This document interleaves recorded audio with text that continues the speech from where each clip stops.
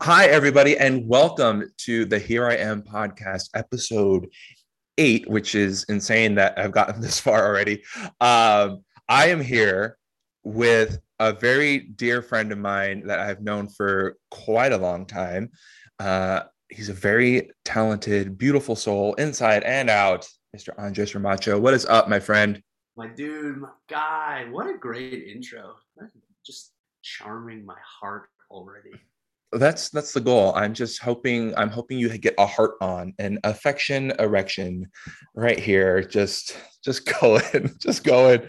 Uh, Dude, this is really very long overdue that you and I are able to have like a sit down chat because like I see what you're doing from afar, and honest to God, dude, you are fucking killing it, my man. I am so proud of you. And uh for those of you who don't know, and I'm putting you on the spot, so be prepared. I want you to brag about some of the amazing accomplishments that you have achieved over this past year and where people may know you from. Oh my gosh. I am very lucky. This is like one of the most humble men of all time. So this is really, you could just see, you could, if you're watching this on YouTube, you could just see like how, how he's like, I don't want to do it. I don't want to do it. No, fuck you, Oh, dude. You need to, I want you to show some pride. You, like hype yourself up, man. Cause like seriously, thanks you so are much, absolutely man. amazing. We're gonna own it. I'm a voiceover actor and I have over 20 shows streaming right now. The big ones would be Neon Genesis Evangelion, and I'm the lead of The Way of the House Husband. I play Masa, another anime. Few national commercials, and you probably heard my voice before you've seen me, which is such a weird experience. But like, I'm thriving the past 3 or 4 years artistically as a working actor, and again, I mean, that's how we met, you know, and Yeah. to see you shining as well, it's a trip, my dude, and I love doing it. Don't get me wrong, I love being able to play, and my relationship to that is shifting and changing new perspectives to it, but. Yeah, those are all the shows. I mean, you can just, this is the weirdest thing. You can always Google me and find everything that I'm doing. The language of that is just very new for me. I don't normally say that. So we both met in college when you briefly transferred in. And I remember when I first met you, I remember like all the professors and stuff were like, "Oh my God, this new kid, he's transferring in. He's so freaking talented. He's gonna like, he's like, here's some competition. You better step it up. Like, it's this dude." And I was like, "Okay, like, cool. Like, we have a new face coming in. That's awesome." And then I befriended you, and you were like, "Yeah, I guess like the thing that you might know me from is like I was the voice, like the PA voice for the Hollywood Bowl Right. for like a while," and I was like, "Dude, that's badass. Like that's really cool." And I then forget. what you I forget how forget cool you that's are? even a thing that I did. It's like it was my very first professional job. I think I was like 17 when I first got that. I was there for like 2 years. But yeah, that's I mean, That was you the know, thing you did. That was the thing exactly. It you was the did. thing that I did. And you don't I necessarily know. I'm not like watching my life. I'm just living my life and I'm not always witnessing my life. And I'm reminded of those things, right? We're doing the best that we can out here and we're just reminded of the things that we do by other people sometimes. And I forget that these are facts and truths. And that was a great way for us to even connect. I mean, wrapping my head around that and getting perspective after years later, that was a wonderful opportunity at a really young age to be introduced to the best of the best artists the world had to offer at the Hollywood Yeah, Bowl. dude. Like Yeah, it's crazy. Sometimes it's hard to reflect about like seeing about like how far we've actually come because we're so used to like this is where I am now, and then we keep looking forward to like where we want to go, and we have like this vision of that, and sometimes it's hard to like it's kind of like say like you're trying to like lose weight or something, like looking at a progress picture, like you keep looking at yourself in the mirror, and every day it looks the same to you, but then if you look back at like where you first started, it's like, oh shit, I've actually come like really, really far. I wanted to ask you this. I don't know if you remember this, but I have a very vivid memory of you and I hanging out in the parking lot after like a rehearsal or something like that and just freaking like shooting the shit. Do you remember our band name? Something amazing. Something. Do you remember what kind of band it was? It should have been like in my brain right now. I'm hoping that it's like some punk ska band. That's just It me. was no, I think it was we were gonna have like we're just gonna have rubber and we're gonna be called a rubber band. We're And so cool. we That's how came up. cool we were in college, man. Hey, no one steal this idea. Okay, Yeah, this is a copywritten podcast, so yeah. All our management teams, NDA, let's my management. if Like some Richard Ramacho. if there's a band out there that starts off like, "Hey, we're something amazing," whoa, Well, well, hey, on me so. you're slapping a lawsuit on it. Oh, the two And then nicest people on the planet are like, we're suing you. we're suing. Yeah, we're gonna. How dare you use our something amazing band name? And it was like we were like cracking up over it because it was like the stupidest thing because we were all like, dude, we're gonna be like, are you guys ready to see something amazing? That's the big dreams that we had in college. And now here we are Look at living we are. our big dreams. Well, not maybe not even that. I think the biggest dream we ever had was something amazing. And here we are just living whatever else we're doing. Exactly. We're still workshopping our band and what music we're gonna play, even though it's been like 12 years or so, or like 13 years, something like that, something crazy like that. I so next thing I really want to say thank you for is you helped evolve my life in a way that I don't even think you realize when you asked me to make a video for Change Your Algorithm. And for those of you who don't know what Change Your Algorithm is, it is a free mental wellness website where you have therapists who are donating their time teaching classes about, giving you tools to help you with your problems. And it's literally just free therapy access. And I remember when you told me about it, I was like, yeah, I will definitely make a video about it. But what you said it was free? Because like I knew I was in a place in my life where I was like, I was in some desperate need of some therapy, but I had zero money. Like I can't afford it now. Like I can't not afford therapy. And then so like you like introduced me to this thing and like literally it was like the first class that I took. It was like the heavens opened up, everything aligned, and I was like, oh, this is where I belong. Like this feels right. Because my other attempts at trying therapy all went poorly. And then this one was like, oh, and I've done a lot of healing since then. So I just want to say thank you for that, buddy. That's amazing. Thanks for sharing that away. And you're also extremely welcome, right? I have to be able to acknowledge at least something I'm doing in my life. But it means a lot because I know how much therapy has helped me and is continuously helping me. And I know the massive following that you have. And I started to see the content that you were doing, and it aligned with this awesome opportunity that I get to just have as being a face of this program, change your algorithm. And it was really serendipitous because it was like in the beginnings of this of CYA.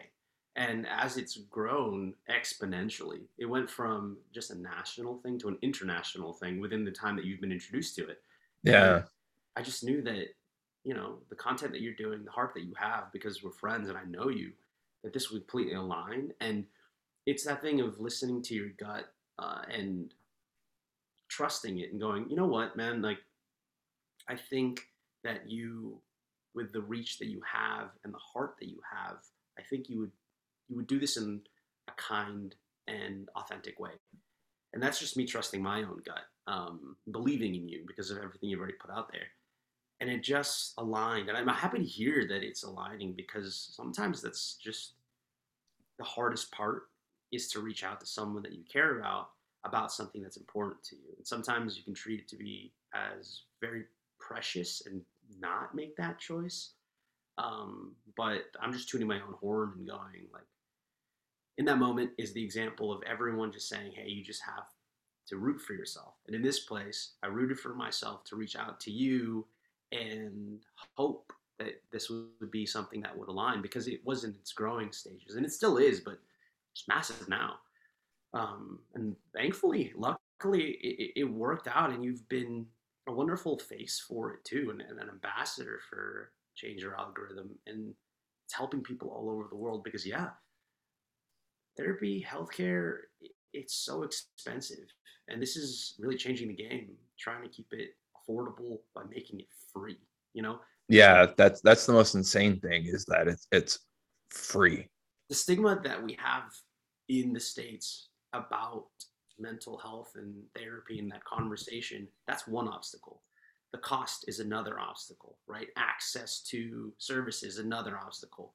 So the thing I love is that we're taking away these things. We're doing the best that we can with what we have to take certain obstacles away.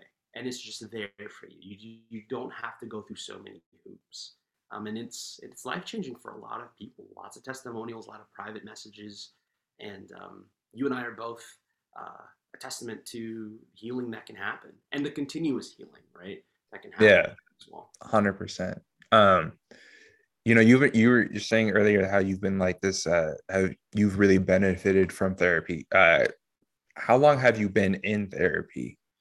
I started therapy when I was around 24, 25, and that was the beginnings of me acknowledging my childhood abuse. And it was Hmm. very hard, right? I grew up in a culture that was very much filled with machismo, and emotions weren't to be talked about. Um, and I did that for a couple of years when I was 25, and then hopped back in a few years later doing like couples therapy and exploring what that was like. And then during the pandemic, beginning of 2020, I really signed up with an individual therapist to kind of navigate that entire year. Then from there, from 2020, I've been in therapy consistently with group therapy and then back on with an individual therapist again. Finding that the long term for me is important. My long term mental health is important, and not just approaching it is in like pockets, certain Hmm. pockets of time. I'm realizing that if I treat my therapist as a trainer at a gym, right? If I don't know what I'm doing and I go to a gym and I need help, I go to a personal trainer, and I can wrap my head around health. My physical health is a long term thing. I can do that. My therapist is like my mental health personal trainer, and the long term goal for me is if I'm in therapy for the rest of my life, I'm okay with that. I'm going to be working on my mental health for my life, and that's become a healthy relationship for me, and it's really normalized it in my life. That's yeah, when you said like I grew up in like this like machismo culture type of thing. It's like yeah, I was the same way. I mean, my dad was in like the military, and it was like mental health was never really talked about. It was kind of like, hey, you man up, you deal with it, you handle your own shit, and you don't need to talk to anyone about it. Just freaking figure it out. Like just figure it out. You're gonna just do that. So when you realize that you needed help, how difficult was it for you to take that step? Terrifying, very difficult, and I found that I didn't have the tools to even articulate how I was feeling because I Mm, was angry a lot of the time, but anger is typically a secondary emotion, which is masking a lot of the true fear, the level of disconnect, the feeling of being small, all like the shame, embarrassment. All yeah. those are my truths. I always just felt angry most of the time, and so that's why I was in the arts. It mirrored a lot of my own life that I grew up in an abusive household and didn't have like a really safe place to go. So the arts was the place that I could go to that was safe for me. And that's where I could learn about emotion and kind of have connections and um, really kind of delve into the human experience that I wasn't having at home because I wasn't having any connections there. So that's where I felt safe. That's where I felt like I could have an identity. Yeah. But there's a lot of shortcomings to that because it is just on the page. It's not. It's not a familial unit. It's not. Um, those aren't my parents. That's not my family. But it was a place to Yeah. explore emotion. And so when I found out that I was really needing help, um, once again, it was my own gut that kind of led me, right? I was Mm. compelled to have to ask for help, and I remember going to Teresa Lee, and she changed my life because she had talked about a passing of her own younger brother and how she was in therapy. And so when I had been a little bit more public about my my own personal pain, she reached out to me privately and said, "Hey, have you thought about therapy?" And I said, "No, because I don't really know what to do with that. I don't know what it Yeah. entails. It sounds scary." And she was the one that kind of guided me through it. I remember us sitting in a bar and her um, very gently saying, like, you know, you can talk about whatever you want to talk about. You have the opportunity to link up with your therapist, or leave that one and go to another one. You don't have to stay with the first one that you've ever had. Wow. And it was just I had tons of questions. I was like, what do you do? What's it like? Do you what am I supposed to like have a goal for? And she Yeah. really was very kind in guiding me through that. So that was my very first experience learning about the ins and outs of therapy, and I just had so much fear that her answers kind of dissipated that a little bit enough. Yeah. It was like, okay, I'll try it, I'll do it, and see what happens.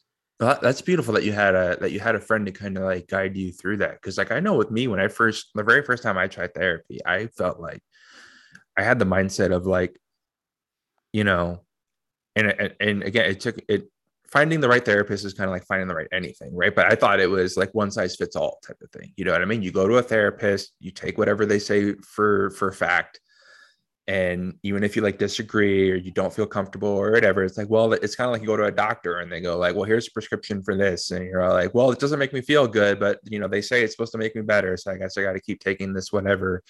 Or like, I'm going in feeling like this, and they say, oh no, you're fine, and they go, well, I guess I'm fine even though I don't feel right, but they're saying I'm fine, so I got to take this, instead of going like, well, I'm going to find another doctor and get a different opinion. Or and a lot of it's hard. I think I think a stigma of therapy is people don't realize that it you know finding the right therapist is a thing. Like finding that person that you do connect with. It is a relationship that you're building with that person. You need to be able to feel comfortable. You need to be able to feel safe. You need to be able to feel like you're being heard and listened to and like understood.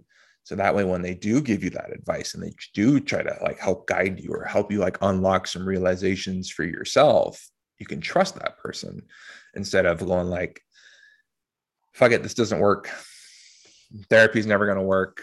Therapy sucks. It's the worst. And again, I'm saying this from my own experience. Like the first time I did therapy, I didn't. I've mentioned this on the podcast before, but I was like, I didn't have a good experience. I didn't feel like I was being heard or listened to, and I felt like I was like predicting every single thing that the therapist was going to say, and none of it was helpful. And then so I just went, well, I tried, it didn't work.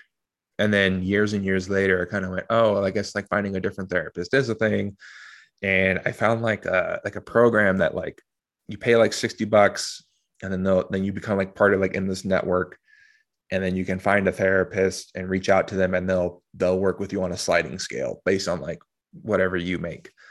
Um, and then when I did that, I reached out to a therapist and they didn't answer. And then I went, well, I guess that's my luck. I guess I'm not supposed to do this thing. And then that's where you came in with change your algorithm. When I went, oh, and like not only is like that a beautiful thing, but it's like, they also have like resources on like, here you can find therapists here, or like, whatever therapist is teaching that night or volunteering their time that night, you can kind of get an idea of the type of therapy you might be into, or the type of therapy you might want.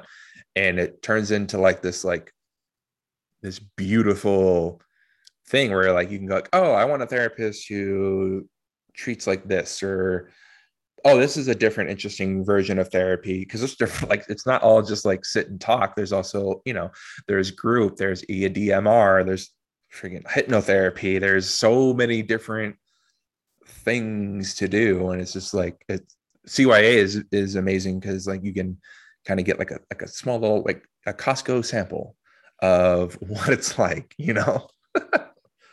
Yeah, Um, you get to experience um, you get to experience the versions of therapy that are out there, and it becomes your opportunity to make it as personal as you want. And that's the mhm. thing, man. It isn't. It's not one size fits all. And the No. more personal you make it, the more effective it is because it's your experience. It's no one else's experience whenever you go into therapy sessions. I'm not going in there for my folks. I'm not going in there for my friends. I'm going in there for me, and it's mine. And how do I own that experience? And it gives me opportunities to really practice setting up my own boundaries, setting up communication styles that I want. That's where I get to practice. It's a wonderful controlled room of practice where I can then bring out into the real world. The hope is that I get the lessons I'm learning seep out into the real world. It becomes part of my own behavior. It becomes of changing my neurons, changing my algorithm, and finding that this is how I live my life. But it's a safe place to practice it because you know when we go to school, we learn math and they teach us addition, subtraction, multiplication, division, all those things. But when someone goes up to you and says, "Well, love yourself," there's no handbook on that. There's just Yeah. you're sort of like, "Okay, what do I do?" I don't know. They're just like you're just supposed to know how to love and care for yourself.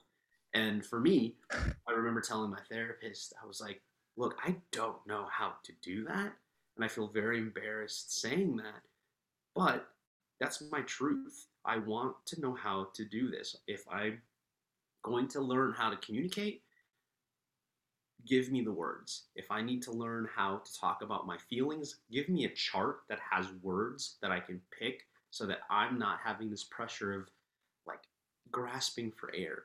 If I need Hmm. to learn what boundaries looks like, let's teach it to me because I think it's just as important for me to have the roadmap that I had with history, math, science that I need to be able to take care of for myself, so that I have things to reference that I can go back to. And that was definitely my initial conversation with my therapist and going, I'm going to swallow my embarrassment on this and say that I am like first grade level. Treat me as a child learning how to care about myself. And it has been the best way to actually go into my therapy. I'm not Wow.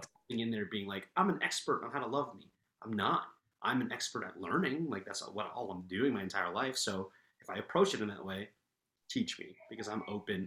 I'm open to learning. Dude, that is so beautiful because like a lot of the times, like I'll say like with me and my content, if I post like a fucking emotional video, a lot of people go, it's because you don't love yourself, bro. Figure it out. Great. Awesome. Okay, done. Oh, I don't love myself. All right, I love me. Oh, look at that. It's all fixed. It's all cured. It's a beautiful Exactly. thing. It's all done. Yeah. Yeah. Yay, depression gone forever. Or like just go. I'm being really loud. All good. Just like, oh, just go to the gym. Yeah, I do. I a lot. I'm like, come on Exactly. now. It's just like, it's a process. It's something that you have to learn. And I think everyone's like self-love journey is different. And like we can only speak to what has worked for us, and like for me, one thing that I kind of I like for me with change your algo, I knew like steps to take to learn to love myself. Like words of affirmation are like the big one, right? And everyone says, oh, look in the mirror and say that. I tried doing that. I couldn't. Like I didn't believe. It was just like I was looking in the mirror. I'm like, you're bullshitting yourself right now. Like now, like this is fucking stupid. Like what the fuck are you doing? And then I went, well, I have an acting degree, right? How about I write down the things that I do know that I like about myself, and then I'll just read them out loud and act like I'm reading a script. You know what I mean? So I wrote like a bunch of I am statements, and then I just started doing that for a while. But even then, I knew I needed like an authoritative figure to tell me that I'm doing it right. And that probably stems from, as I'm processing this right now, it probably stems from like, growing up as a kid and going like, Dad, did I do this right? Am I doing it right? Like trying to get like his approval, getting that like loving father approval. Like, please tell me I'm doing it right. I don't want to disappoint you. Like my people pleasing. It's just like, hey, I'm doing this. I'm trying to figure this out. Am I on the right path? Am I doing the right thing? I'm trying to learn to be kind to myself. Am I doing the right thing? And this is where me, sharing in the CYA classes, I go like, well, hey, you're a therapist. I'm broke. I'm going to take advantage of this. Here's what's going on. Am I on the right path or whatever? And when they go, yeah, or they go, or what if you thought of it this way or whatever, and you go, oh, okay. And then like things just kind of like unlock that way. That's beautiful, man. That's learning, right? And that's also why these therapists are professionals. And it isn't just peers talking to each other. It isn't just folks who are hoping to be able to help each other. These are trained professionals that have years and years of experience, that know the modalities, that know the science behind it, that when they have feedback, there is experience, there's knowledge behind that feedback, right? And it's so smart and absolutely empowering, to hear that it's such a smart move that you are asking because you don't know. And it's a dangerous thing to just be like, I know all the answers, um, because you never really be able to help yourself. The fact that you can say, I 100%. don't know, and to be able to say, hey, I need some help on this or teach me, like that's a powerful thing to be able to admit to. And yeah, man, like these therapists, they're there because they are professionals, and we want to be able to help ourselves, and these folks are there guiding us to get to the point where we are having a healthy relationship with our past and our present, right? Because Mm-hmm. everyone has their own experience, and to hear you being aware of like, look, this could possibly be where it's coming from. There's a point in time where you didn't know that. There's a point in time where Yeah. I didn't know where a lot of the things were stemming from for me, and to have a little bit more mindfulness about it gives me tools. These are actual tools that you're using, right? The journaling, the affirmations, the breath work, the meditation, the moments to take a pause, the grounding techniques. All of these things are tools that we can use. Instead of feeling so helpless to a moment, you can feel empowered if something were to show up. I know how I have tools for it. I'm not as powerless. I'm not as scared. And it doesn't make the feelings any less, like, it doesn't make anything scary less scary. I think it just keeps you present so that you can just be scared, or you can just be Yeah. sad. You can just be whatever emotion you want or is occurring, instead of having like another layer on top of it. You can just go to the emotion. And if you have that other layer that's on top of it, you have the tools to remind yourself that, like, okay, it's not that. I'm here. This is what this is. And then you can navigate it a little bit better, And Oh, dude, 100%. For me, it's been like, uh, it's instead of just like feeling the emotions and then just getting like pissed off at yourself about it. I mean, like, I think that a big step of healing. And granted, I haven't been in therapy long. I've been with CYA using it since July of 2021, right? So like, but I've learned to become like even more like self-analytical, and instead of just like feeling the emotions, it's now getting more curious about them and going like, why am I feeling this way? What's going on? Like, what is activating this? Like, what's triggering this happening right now? And then learning to become a lot kinder to myself in those situations instead of beating myself up. And then like, sometimes and like the beautiful thing about therapy, if anyone decides to try it out, it's very like, sometimes you have like these great aha moments. Like I grew up never feeling wanted, and feeling like I wasn't good enough, and feeling like I never fit in, and feeling like I always had to try to do things to make other people like me. And especially like as a big fat kid growing up, it was, okay, I get bullied a lot. How can I stop the bullying? What if I made fun of me before they can make fun of me? What if I can get them to laugh at me by me cracking fat jokes about myself? And like that was like a protection mode. And then, but it's kind of like, a lot of that stuff stems from childhood, right? And you know, I don't remember a time my parents going, I don't love you, I don't want you around, I don't think you're good enough or anything like that. But there's like instances where I go, oh, like the biggest one, my biggest aha moment was the first time I felt like I was not wanted was when I was told that I was adopted. And I didn't know how to articulate it. Like when I tell the story, it's really funny because like when my parents sat me down in the dining room, and I'm looking at it right now, it was sat me down for dinner, which was really rare in our house. The only time we ever ate at the dinner table was holidays or like a rare, random special occasion. And then they go like, "Hey, you're adopted." I started laughing. I thought it was the funniest fucking joke of all time. I like it's like a like a twisted sixth sense of humor type of joke. I thought it was funny. I was 11, and I'm like, that's really funny. I look at my brother. My You gotta brother's get you laughing. process that at such a young age. Oh, 100%. And then so I was just, and then like, I turned to my brother's laughing, and he's 8 years older than me. So I'm like, he's in on this joke. So he's laughing. And then I didn't find out later that he was only laughing because I was laughing. And then I look back at my parents, and then like I realized that like they had like this like dead parent, like, no, we're not joking. Like you're really adopted. And then I instantly started crying, and I didn't know how to articulate what I was feeling. I didn't know how to articulate that I felt like I wasn't wanted.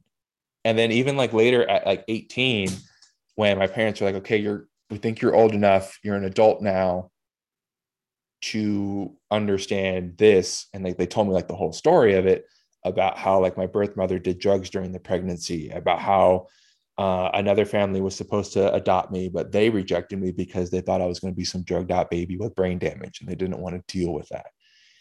And even like then it's like, oh shit, another instance where somebody didn't want me. And like it took a lot of, and like I know like the positive sides of it was like, yeah, my parents actually did choose me. They accepted me, they brought me, and they loved me. But it was still like this, like I never learned how to process things. I never learned how to really express my emotions because it was always kind of like, you hear a lot like, no, we're not going to be sad about this right now. No, there's no crying. You're not supposed to cry. Come on, big boys don't cry.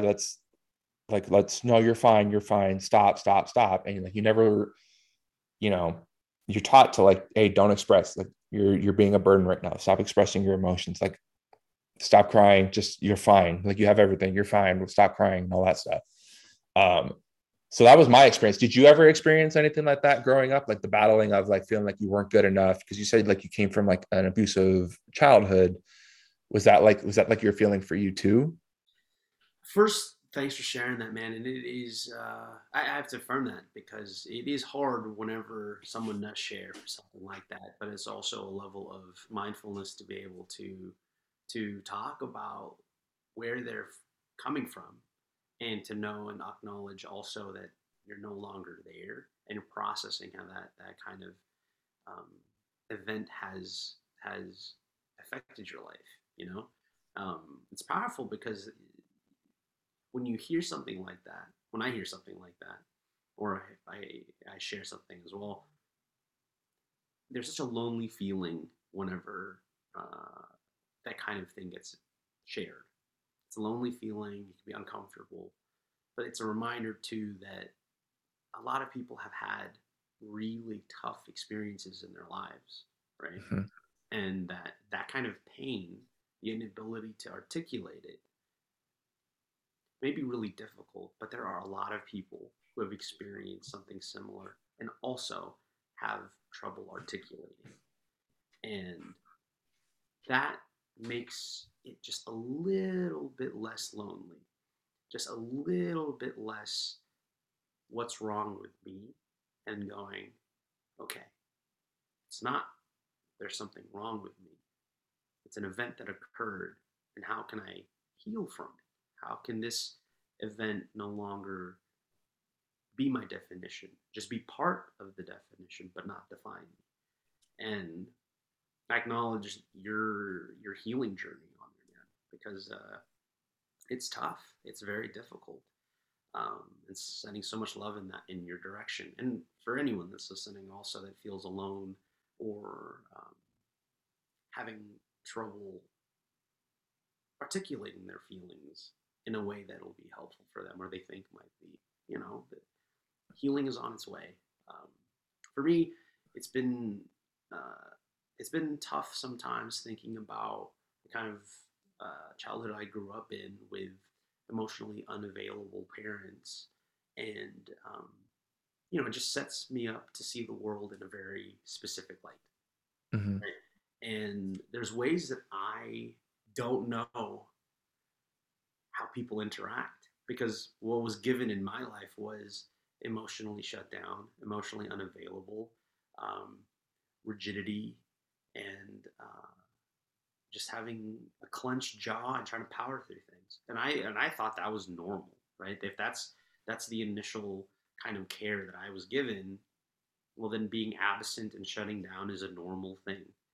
It became normalized in my life, and Yeah. I didn't know that it wasn't normal or wasn't a healthy approach up until I started finding shortcomings and limitations in my ability to connect and my ability to self-soothe and heal. And that would then be my early 20s, right? Realizing, hey, I'm not well equipped when this occurs, or I don't feel very confident when this happens. And why does that happen? Why am I not Yeah. as confident? And I start comparing myself to other people, and I'm going, well, what's going on? That how this isn't. Then I start to talk about what was happening with me, going, this isn't everyone's family. Like, I don't understand what family dinners look like, or I'm not exactly sure how. So you just all hug and tell each other you love each other? Like that's part of your Yeah. thing? Like I don't know what Yeah. No, dude. Yeah, I totally get that. right? Yeah. Like finding that out, and it went from finding that out to then shame immediately. And the shame part Hmm. is the one that stuck for a long time because as a kid, teenager, after high school, I didn't really have shame as a thing in my life because it was just normal having lived with my folks through high school and then going off into college. And that's where I'm realizing, wait a minute, like that's not everyone's family. I get to start meeting my partner's family, my ex girlfriends, and being like, wait, this is not how I interact with my family. Like, we're going camping together. We're going on a trip. We want to have, you want to cook for me. We're going to hug and call each other. Like, I don't know what this means. And Yeah. that was the thing of me realizing that all these versions of all the love languages, right? I just Yeah. didn't know that they existed because I didn't have any of those love languages. And my parents are from the Philippines, and they did the best that they could, right? They lived with their own traumas, and the older that I'm getting, the opportunity to get to step back and just see them as people, right? I just Yeah. see them as people who have their own traumas and are doing the best that they can with the limitations that they have. And Yeah. Yeah. Yeah. the more I see them that way, the less of a pedestal I put them on. Right? They're no longer these massive figures in my life as these superhero parents. They're just human beings. They're just people. And Yeah. I've had to recently sever ties to my folks because I had gone into therapy, working on anxiety, working on self worth, working on all these things. And it just kind of painted a bullseye of where does it come from? It came from here, it came from here, it came from this, childhood that. And we were going, oh my gosh. And the fear that I had was how do I, and this is my experience specifically, how do I walk away from the most toxic relationship in my life? If the most toxic relationship in my life is the relationship I have with my parents. And I remember having a phone call with them where it was acknowledging and blessings to my pops. He was the one that said, like, we are unable to support you emotionally because they couldn't take care of themselves, and they are unable to support also even financially because they can't even support themselves. And it was one of those acknowledgments that I think after 30 plus years of me yearning for a family, it Mm, was very sudden halt to that yearning because the dream that I had was mom, dad, myself, and it's gonna be a great family. yeah. But the acknowledgement of the reality was whatever you thought of, we can't do. We're just not here. And the language was try to find forgiveness for us. And I was Mm, like, I'm going to put to bed a 30 plus year dream of what I wanted. And then I'm also putting to bed and grieving a future that I thought I was going to have. yeah. And all of that goes away. And then what do I do with the rest of my life? And that was Yeah. really, really scary. It still is. And I'm still learning what that feels like because I have to redefine my identity. I have to redefine a lot of what my motivating factors were. And a lot of my motivating factors was just being acknowledged by my mom and dad and having this like dream of having a perfect family. And now that that's not there, and the reality of it is it's not there. There's a part that is very sad about it, completely devastating. And my therapist says it's and so thankful for McKenna. She found the words of deep, profound grief, and I'm like, Mm, that's truth, and it became. I was like, yes, so seen. And also, there's an interesting moment because it's only been maybe 2 months since that conversation that a breath is starting to happen, and the mhm, weight of that dream, mhm, I don't have to lift it anymore, right? mm, And there's yeah. times where I want to, there's moments where it's so familiar in my body that I'm finding moments to self sabotage myself and go, I need to lift it. I need to lift it because it's familiar. It's comfortable because it's familiar. The pain and trauma is familiar, and that's where I'll go. But I know too, with the work that I'm doing, I don't want to be there anymore. I Yeah. acknowledge that there's something new.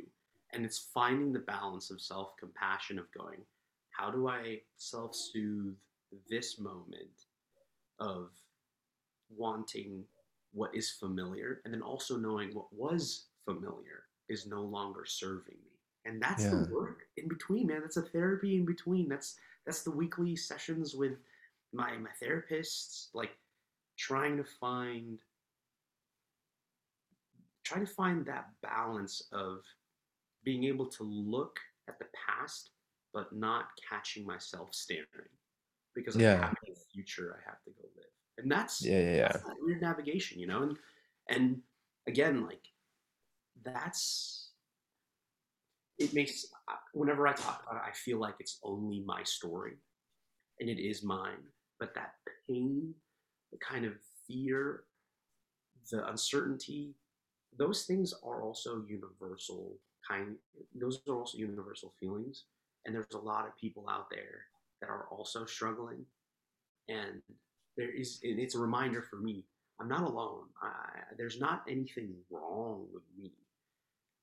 It's the world that we're living in, the circumstances that people have to go through, and choices that get made. And you realize, man, like choices we make, behaviors that we have can affect and do affect other people. And Yeah. that there's something to be mindful about, the kind of pain that a lot of people are healing from, want to work on. It's empowering, and it's empowering for me now to know that the choices I'm making for me can really lay down a foundation that'll be safe for me in the future. I'm just taking care of my inner kid, the Yeah. 8-year-old in me that needs it. I've tried to step away from, and I'm working on it, doing this for other people. The choices I'm doing, the way that I show up, it's not for another person. It's really for the the kid in me that didn't have that parent. And so it's hard, but I feel like I'm clunky. It's clunky Yeah. right now, but Yeah. it'll get better. Well, I mean, like life is fucking clunky, and dude, like kudos to you. I totally get it. And one of the things that you said that like really stuck out to me was you started to see your parents as human. And like, so I held my father to like, this man knew everything. Every time I had a question for him, he knew the answer, or he bullshitted like he knew the fucking answer. But he was an alcoholic.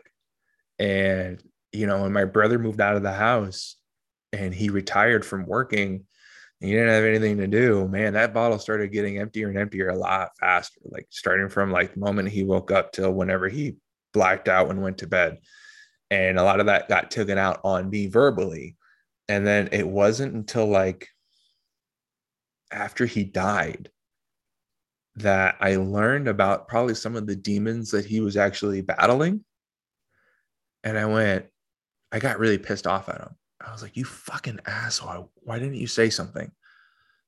Like, why didn't, and like, I get it. He had that, going back to like the machismo, he had to be the fucking man. Like, he had to be like, I'm the man of the house. I'm the head of the household.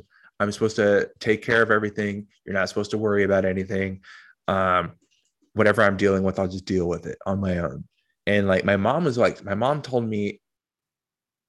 who told me like some of the stuff that he had to do. And I went, well, fuck, that makes so much, that would fuck over anybody, like anybody's mindset. And like, he just never talked about it. Cause I remember, when I was in college, I had a moment where like the head of our theater department had to take me to the fucking, um, to the psychology department, had me sit down and talk to somebody because like I was ready to commit suicide. Like I went to, uh, like ready to attempt. And then like I heard my dad walking down the hallway and it scared me straight and it scared me shitless. And then like, but then I went down there and then like I talked with them and all this stuff. And it was just like, I told my parents about it. And I was like, hey, this thing happened at school. They had to take me down to this or whatever. And I'm like, I'm really depressed. And the only thing my dad could say to me is, why? You have everything. I give you a roof over your head. I'm paying for your school. I pay for your food. I get you whatever the hell you want. What do you have to be depressed about? And I think, and then looking back on that, like right now, I think that was like a shot at him. Like he probably felt like it was a shot at him because he's like, I'm doing everything I can to provide for you so you can live this happy life. Why are you can't be this way. You can't be sad. And then like, again, delving further down like the therapy hole, it was just like, no, this is something I've been born with. Like this depression wasn't anything that they did necessarily. My depression stems from, you know, my vagus nerve not getting enough vagal tones because my birth mother did drugs during the pregnancy, which like, and I just recently had like that unlocking like, oh no shit, like really, like, and it was a relief for me. For some people, they might hear like, oh great, it's another fucking thing wrong with me. I go, oh no, like this is, I have a reason, I have a why, like I have an explanation, and I have like more tools now to learn how to like to deal with it, to boost my vagal tones, to like help me when I'm going like, oh, I probably need to reset right now. Like I'm really sad right now. I need to do something to reset and see if this helps. And like I'm sure you deal with this, and like I know a lot of people look at me, they go they see like, if I start posting about like positive messages and they go, oh, you don't understand, you don't have this shit figured out, you have all your shit figured out, it's fine. It's like, no, healing isn't never having a bad day and being happy all the fucking time. It's when you do have a bad day, you know how to handle it. And like I'm sure like you have your bad days and you still fucking struggle and shit like that.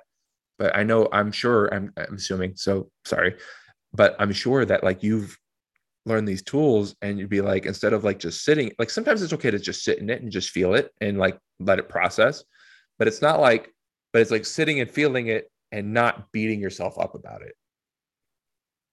You know what I mean? And like I know for me, it's been like, and I'll still have my days where like I'll call myself a giant, like a piece of shit, and I'm really struggling. I mean, and this happened like last week. I was having a lot of really dark thoughts, and I haven't had these darker thoughts in such a long time. And I was just like, just let's get to let's just get to your next meal, get to the next day, and then just kind of like see how you're feeling from there.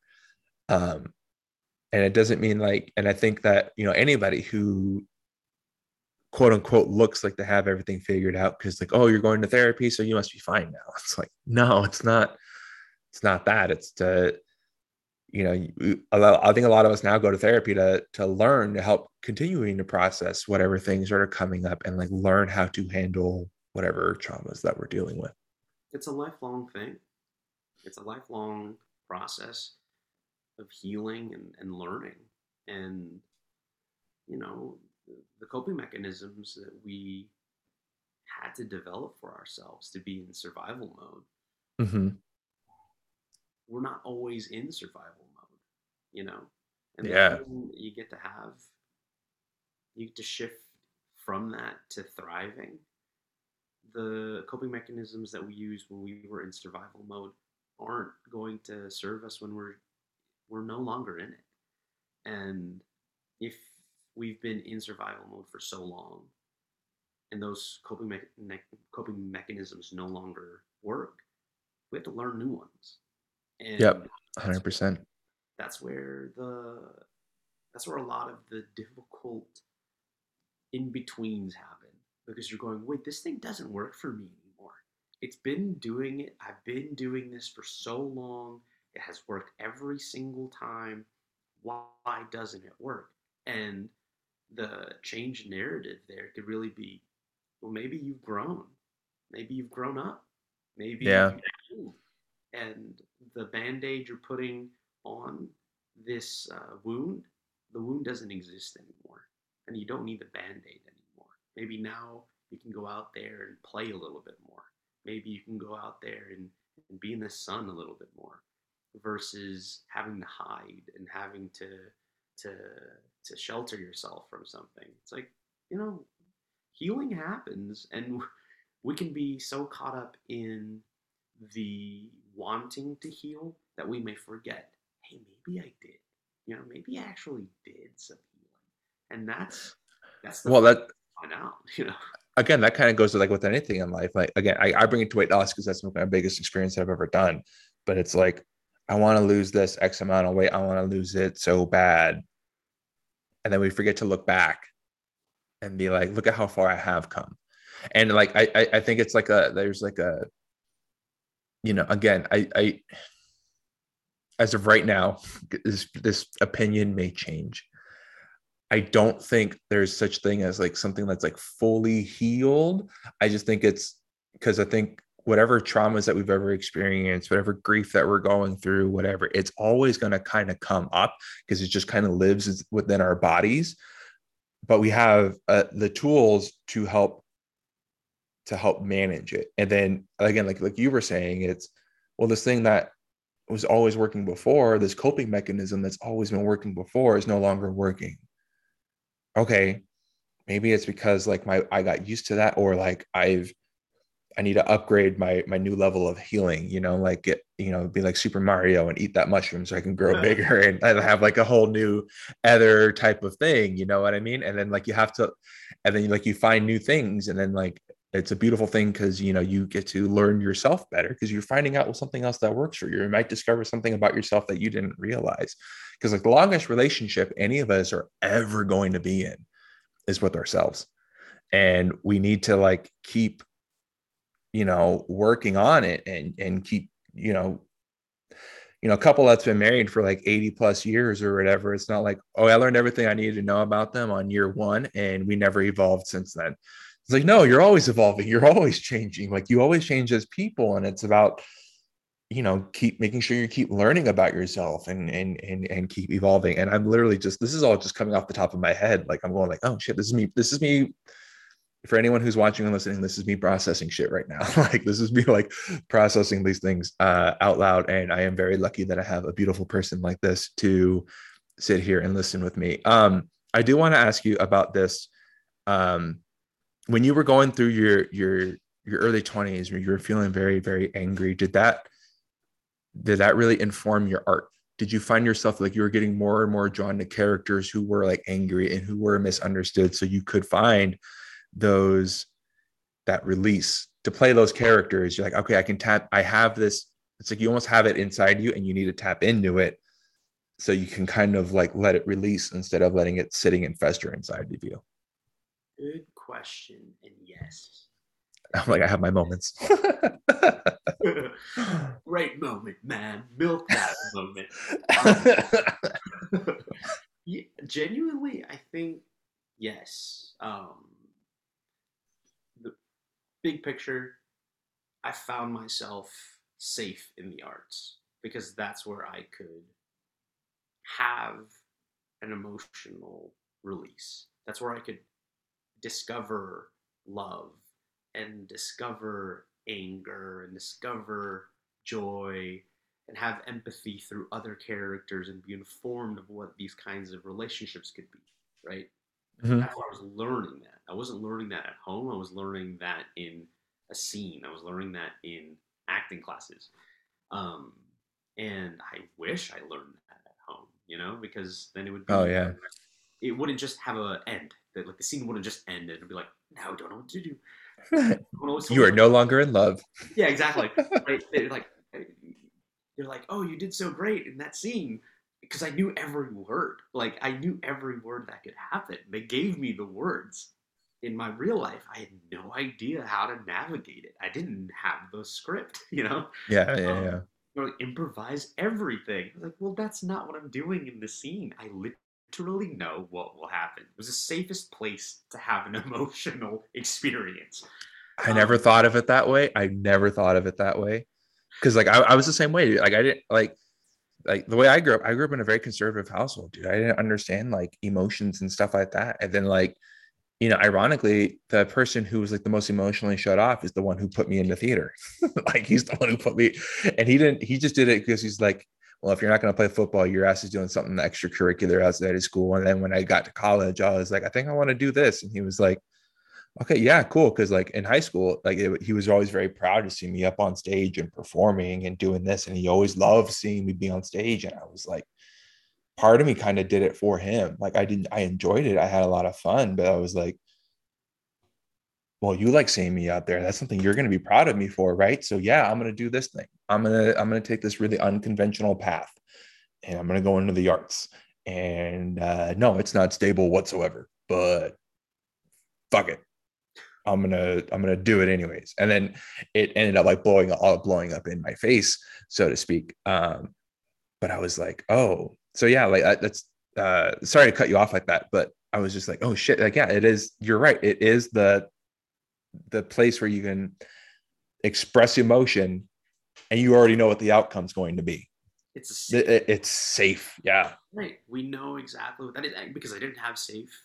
I didn't have the feeling of safety at home.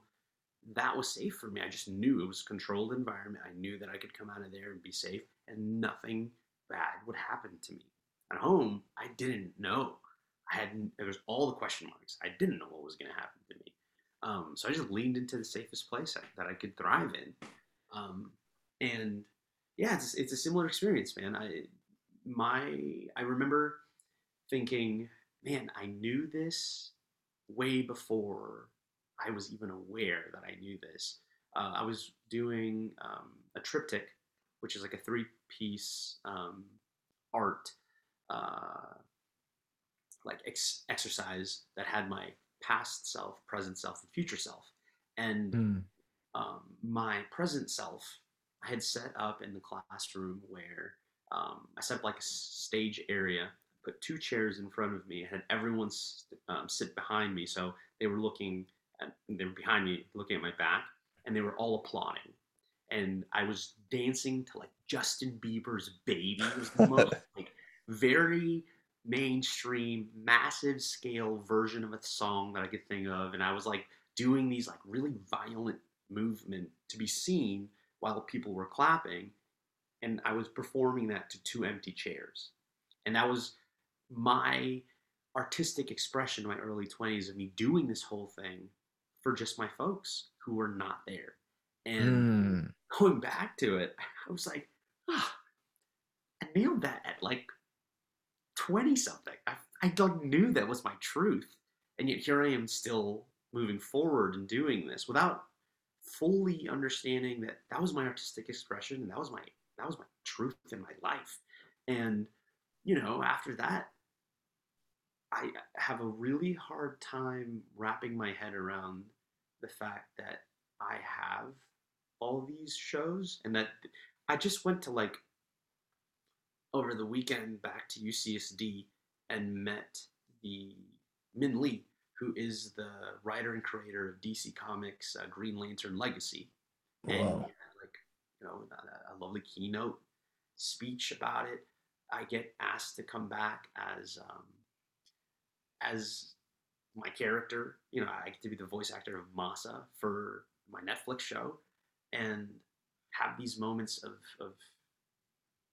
standing in my strength and having these things that I get to experience as an actor that I thought only other people get to experience. They're not for me, they're for other people to sign stuff, to have panels, to be looking at merch and telling people, yeah, let's take photos for your thing, all these Yeah. anime cons kind of stuff. That's Yeah. not for me, that's for other people. And then to be experiencing it is surreal, my guy. It's absolutely surreal because Yeah.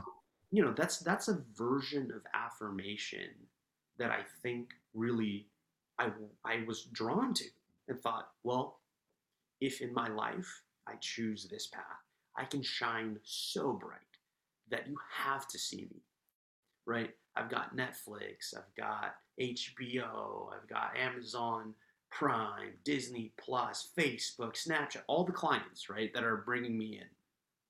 I hit these massive scale. My work is universal. You have to see me. And the reality of my folks is, like I said, we're not going to be there. So for me, Yeah. the whole thing went, wow, my whole motivating factor was that. That was just to be seen, just to be Yeah. acknowledged and cared for. That my whole life, my whole artistic career, that was the motivating factor. That was my North Star. And to no longer have it, no longer have that be the motivating factor, no have that be my motor, I'm lost. I feel lost. I'm going, well, what is it that I actually want to do? And I get to ask that question at 32 years old, going, oh my gosh, now? So my fear is that I'm late to the game. Oh my gosh, what I can only ask that now? And it's been a really, really strange experience because I told a couple buddies of mine. One of my friends from college is another person of color, and he's in Harry Potter on Broadway. Another buddy of mine is a professional stuntman, and the three of us are working in our field where we thought, hey, it's impossible to be doing what we're doing, and then on top of that, going, I thought we were going to be 70 and figure out, now I'm an actor and I'll check Oh that. yeah. Yeah. You know what Yeah. I mean? Yeah. We all thankfully and serendipitously had each other as a support network, but we got that when we were like in our late 20s and like 30, around that age. And we were going, oh my gosh, so what do we do now? what do we do now? What one of the things that you said was like you never thought that like this kind of like success or whatever of like signing autographs and getting pictures and stuff like that was never going to be a thing for you. The first thought that came into mind because I know representation. I can't really say much because I'm a cis white male gender man. But did you think like that wasn't supposed to happen because you never saw it happen? Because you're Filipino, right? And I personally cannot name famous Filipino actors. Hey man, that same, right? Like I can name one or two from a lifetime. You know what I mean? Yeah. Um, So did that you think that that was never going to happen because you never seen it happen? 100%. It's all part of it. It's all part of that experience of representation was what I was fighting for. Hmm. 5 years ago, I did a BuzzFeed interview about us doing like Asian guys redo iconic underwear ads, Oh, and I remember that. oh, Yeah, yeah, yeah, and yeah, we yeah, were yeah. talking about like what's it like to be a sexy Asian man and what is it, redefining that for us. And I thought that was just like a conversation that no one was going to watch. And it Mm. blew up into the world was commenting on this thing. And this was before Crazy Rich Asians came out and Fresh Off the Boat. So there was no representation on the Yeah. screen. This was before that, man.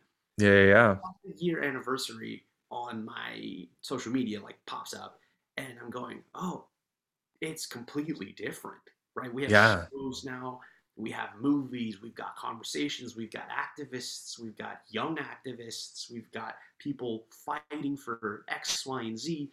And I'm going, well, I don't, Like I'm not, characters that are actually getting cast as the race that they are. Like, right, exactly, exactly. like Well, even just, like a Philip, like say it's like a Filipino man in a cartoon, they're actually getting like a Filipino voiceover artist instead of like some white dude doing an accent or something like that. exactly.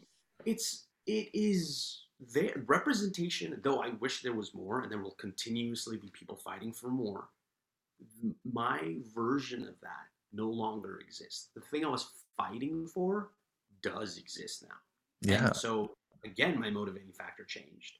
And my relationship to acting and that world has shifted, my dude. Like, I've talked to my therapist about it and going, I wonder if acting still serves me the way that it Hmm. used to. Because I'm no longer in a place where I feel scared. I don't need to find that safe place that the theater was giving me. I don't have to, those aren't the only places I can go to. My self-worth isn't tied up in being seen as an actor because I've answered that for myself. And it's a really unnerving, unsettling thing to find out in whatever career you're in, right? Whatever that thing is, that it no longer serves you in the way that it used to.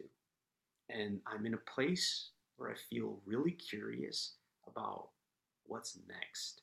And to be in a Yeah. place where I put so much time into a very specific goal, and to have achieved that goal, and to be experiencing it, there's a level of guilt that I'm having of going, oh man, just because of the exclusivity of it, just because of the time I've put into it, just because of the effort that I know have gone into this, it shouldn't be this easy to be able to walk away or shift a dream. But the shouldn't, that's such a difficult thing because that should isn't my expectation. It's someone else's, and I'm still working on that. Yeah. Yeah. So, Yeah. man, I'm I'm finding out. I'm finding out in this moment, and this is me as an artist finding out what my artistry is. Oh no, he's frozen. Oh, can you see me Uh, now? yeah, Are we you back? were Okay. frozen. I was like, Stall. am I on Stall. Disney Plus right now? Am I on Disney Stall. Plus Boom, right now? boom. And then it's gonna be like next episode. And then do you want to see next episode? Well, stay tuned next week for. Um. Part two. Yeah. Exactly. Yeah, I'm telling you right now, man. I remember sitting in my living room with an ex girlfriend and her friend, and Mhm. they were talking about art, and they were talking about theater and kind of like the scene in Los Angeles. And I was so compelled to say, I think it's important to have this conversation, but I also think it's important to put out there that I want my work to be seen universally, right? I think I can. I want that, and that's the scale that I'm trying to play at. Just want to say that Yeah. because I don't want to limit myself only to the Los Angeles market, which is massive, right? Just it's massive. It's all right. It's okay.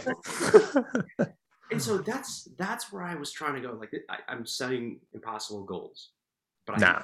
at least want to aim for them, right? That's where I Yeah. was. And then my shows are doing that. So when you're hitting these goals, I'm I'm making it happen for myself. Well, then why can't the the dream shift? If that seems like such an impossible thing, if it is the most unattainable, most difficult, unlikely thing, why? Why is that for me? What's my Hmm. hesitation? What's my fear? What's holding me back from just accepting that maybe things are changing, you know? And Yeah. sitting in that pocket, I don't think I'd have the confidence to even say that 5 years ago, clearly. I don't know if I had the confidence to say that a year ago. And for me now, I'm going, yeah, what is it that I want to do? What is it that's for me?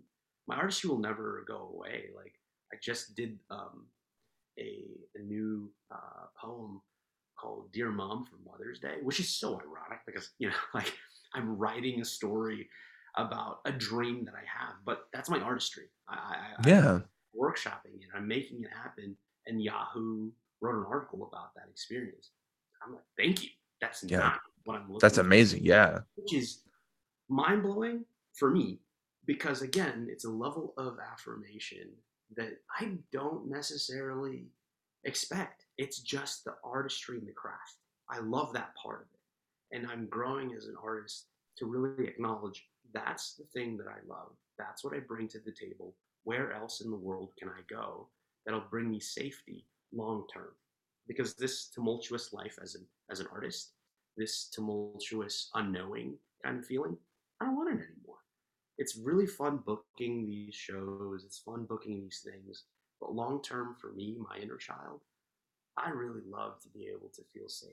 I love to be able to have softness.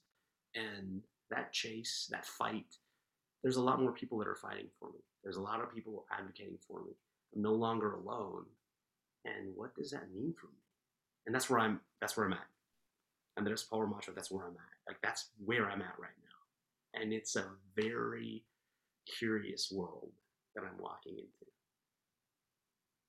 And here you are, dude. I really just want to say, like, thank you so much for sharing that with me. It's like you are truly such a beautiful soul, and that and since I first met you, I just knew it, and like you could see, like, okay, he's gonna do something, and then like even while you were working your full-time job, and like you didn't weren't even doing like the stereotypical actor full-time job of being like a waiter. You were like working like at a hospital, freaking doing admin stuff, right?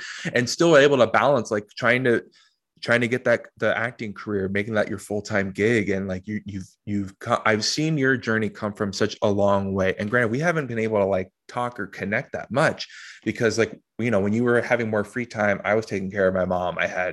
I had zero free time. And then like after she died, I've lost myself for years, a couple of years, because it's me processing and going like, what the fuck do I do now? Everything that I knew that was me is now gone. And then like coming to this place now where I feel like I have a purpose. And like, the point of this podcast is we're trying to share our stories and our experiences to hope that someone goes, oh, I feel seen. Like I'm not the only one who's doing this. And I hope that whoever is watching and listening to this, you know that you aren't alone. And I hope there's something to take away from it. And again, for me, that sounds really douchey. Like, who the fuck are you to say, like, I hope I healed you? It's like, no, that's not it at all. I swear. It's just like I know for me personally, when I'm sharing my experiences, people have told me it's helped them, as humbling as that really is. And I'm so grateful for you, for your time and sharing your experiences and doing this, because I've seen how hard you've worked and where you're at now as an artist and as a human. You your heart has led you here. Your beautiful heart has led you here, and how you are as a man is, and how warm and welcoming you have been to everyone around you, has literally led to good things. Because I know when I was trying to get into Hollywood and everything like that, it was always about like who's asking you kiss, uh, you know, cutthroat, do whatever you had to do. It was all based on looks and not talent or anything like that.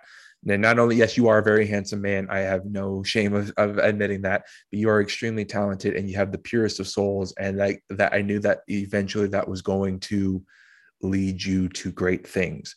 And so I'm going to wrap this up because I've been holding you here. We've been holding you for such a long time, and I appreciate your time so much. But the way I end every podcast is I'm a big proponent on counting our victories for each day, no matter how big or how small they are. Even if it's you just got out of bed to I solved world poverty in one day. So whatever that is. So my question to you, my friend, is what is a victory that you have had today? I stepped outside. I got myself a cup of coffee, and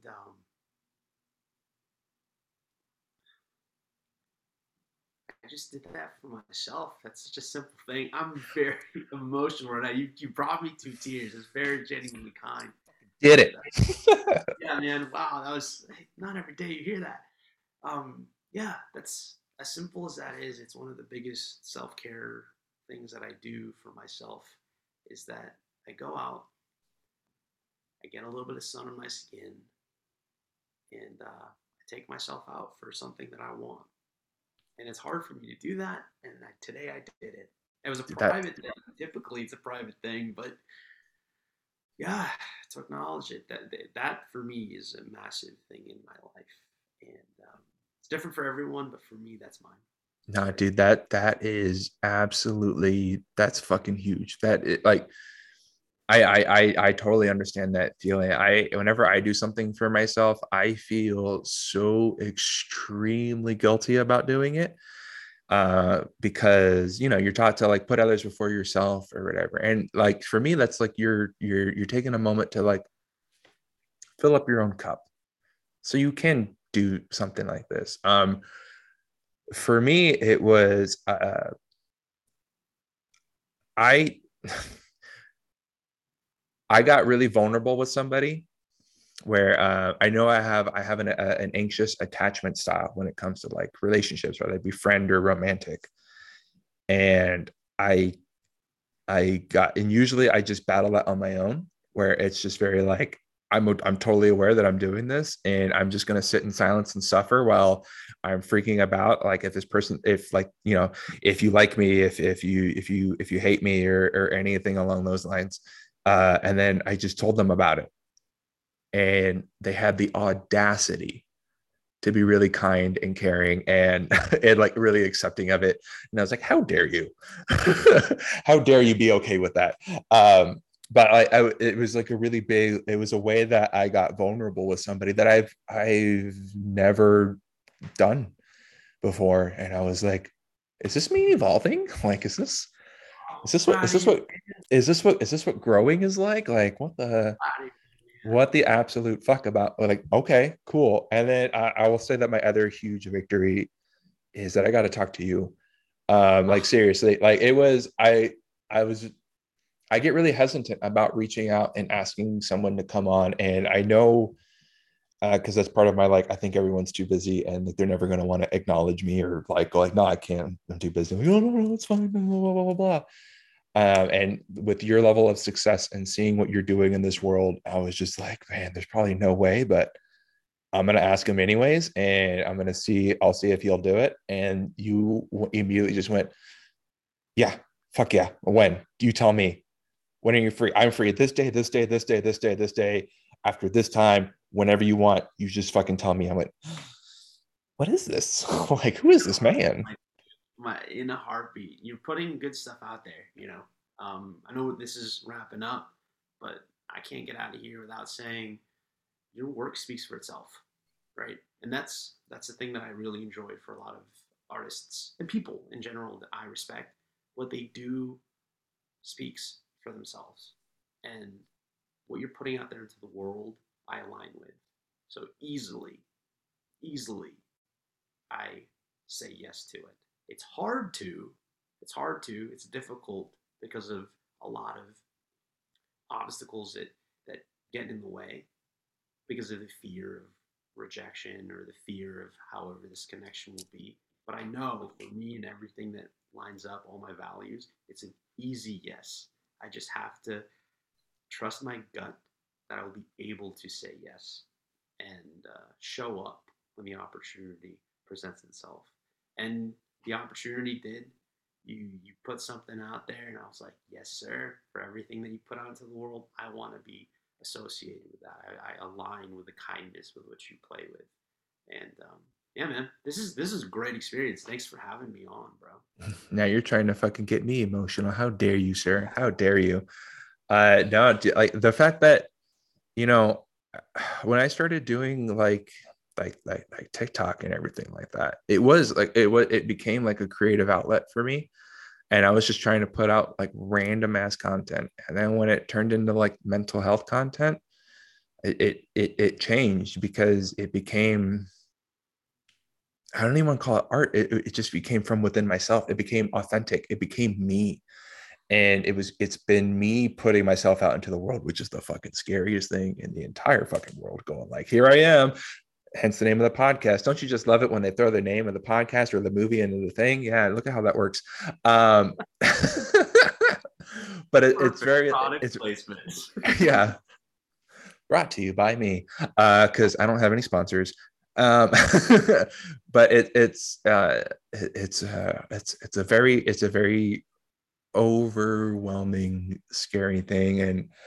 Um and I just can't thank you enough for wanting to be a part of it, buddy. And I truly appreciate you, and I appreciate all of you who are watching this or listening to this. And if you can do me a little favor and just please subscribe and leave a comment, and you know um talk to us, and like just let me know like what you're enjoying, what you're not enjoying. Actually, not what I'm not enjoying. I'm gonna hurt my feelings by doing that. No. Just being honest. No. Well, that's But setting I up mean, boundaries. You're setting I mean, boundaries. I'm This is setting how I want to boundaries. be cared for. This is my love language. Make it happen. Or do what you want. It's America. Feel free.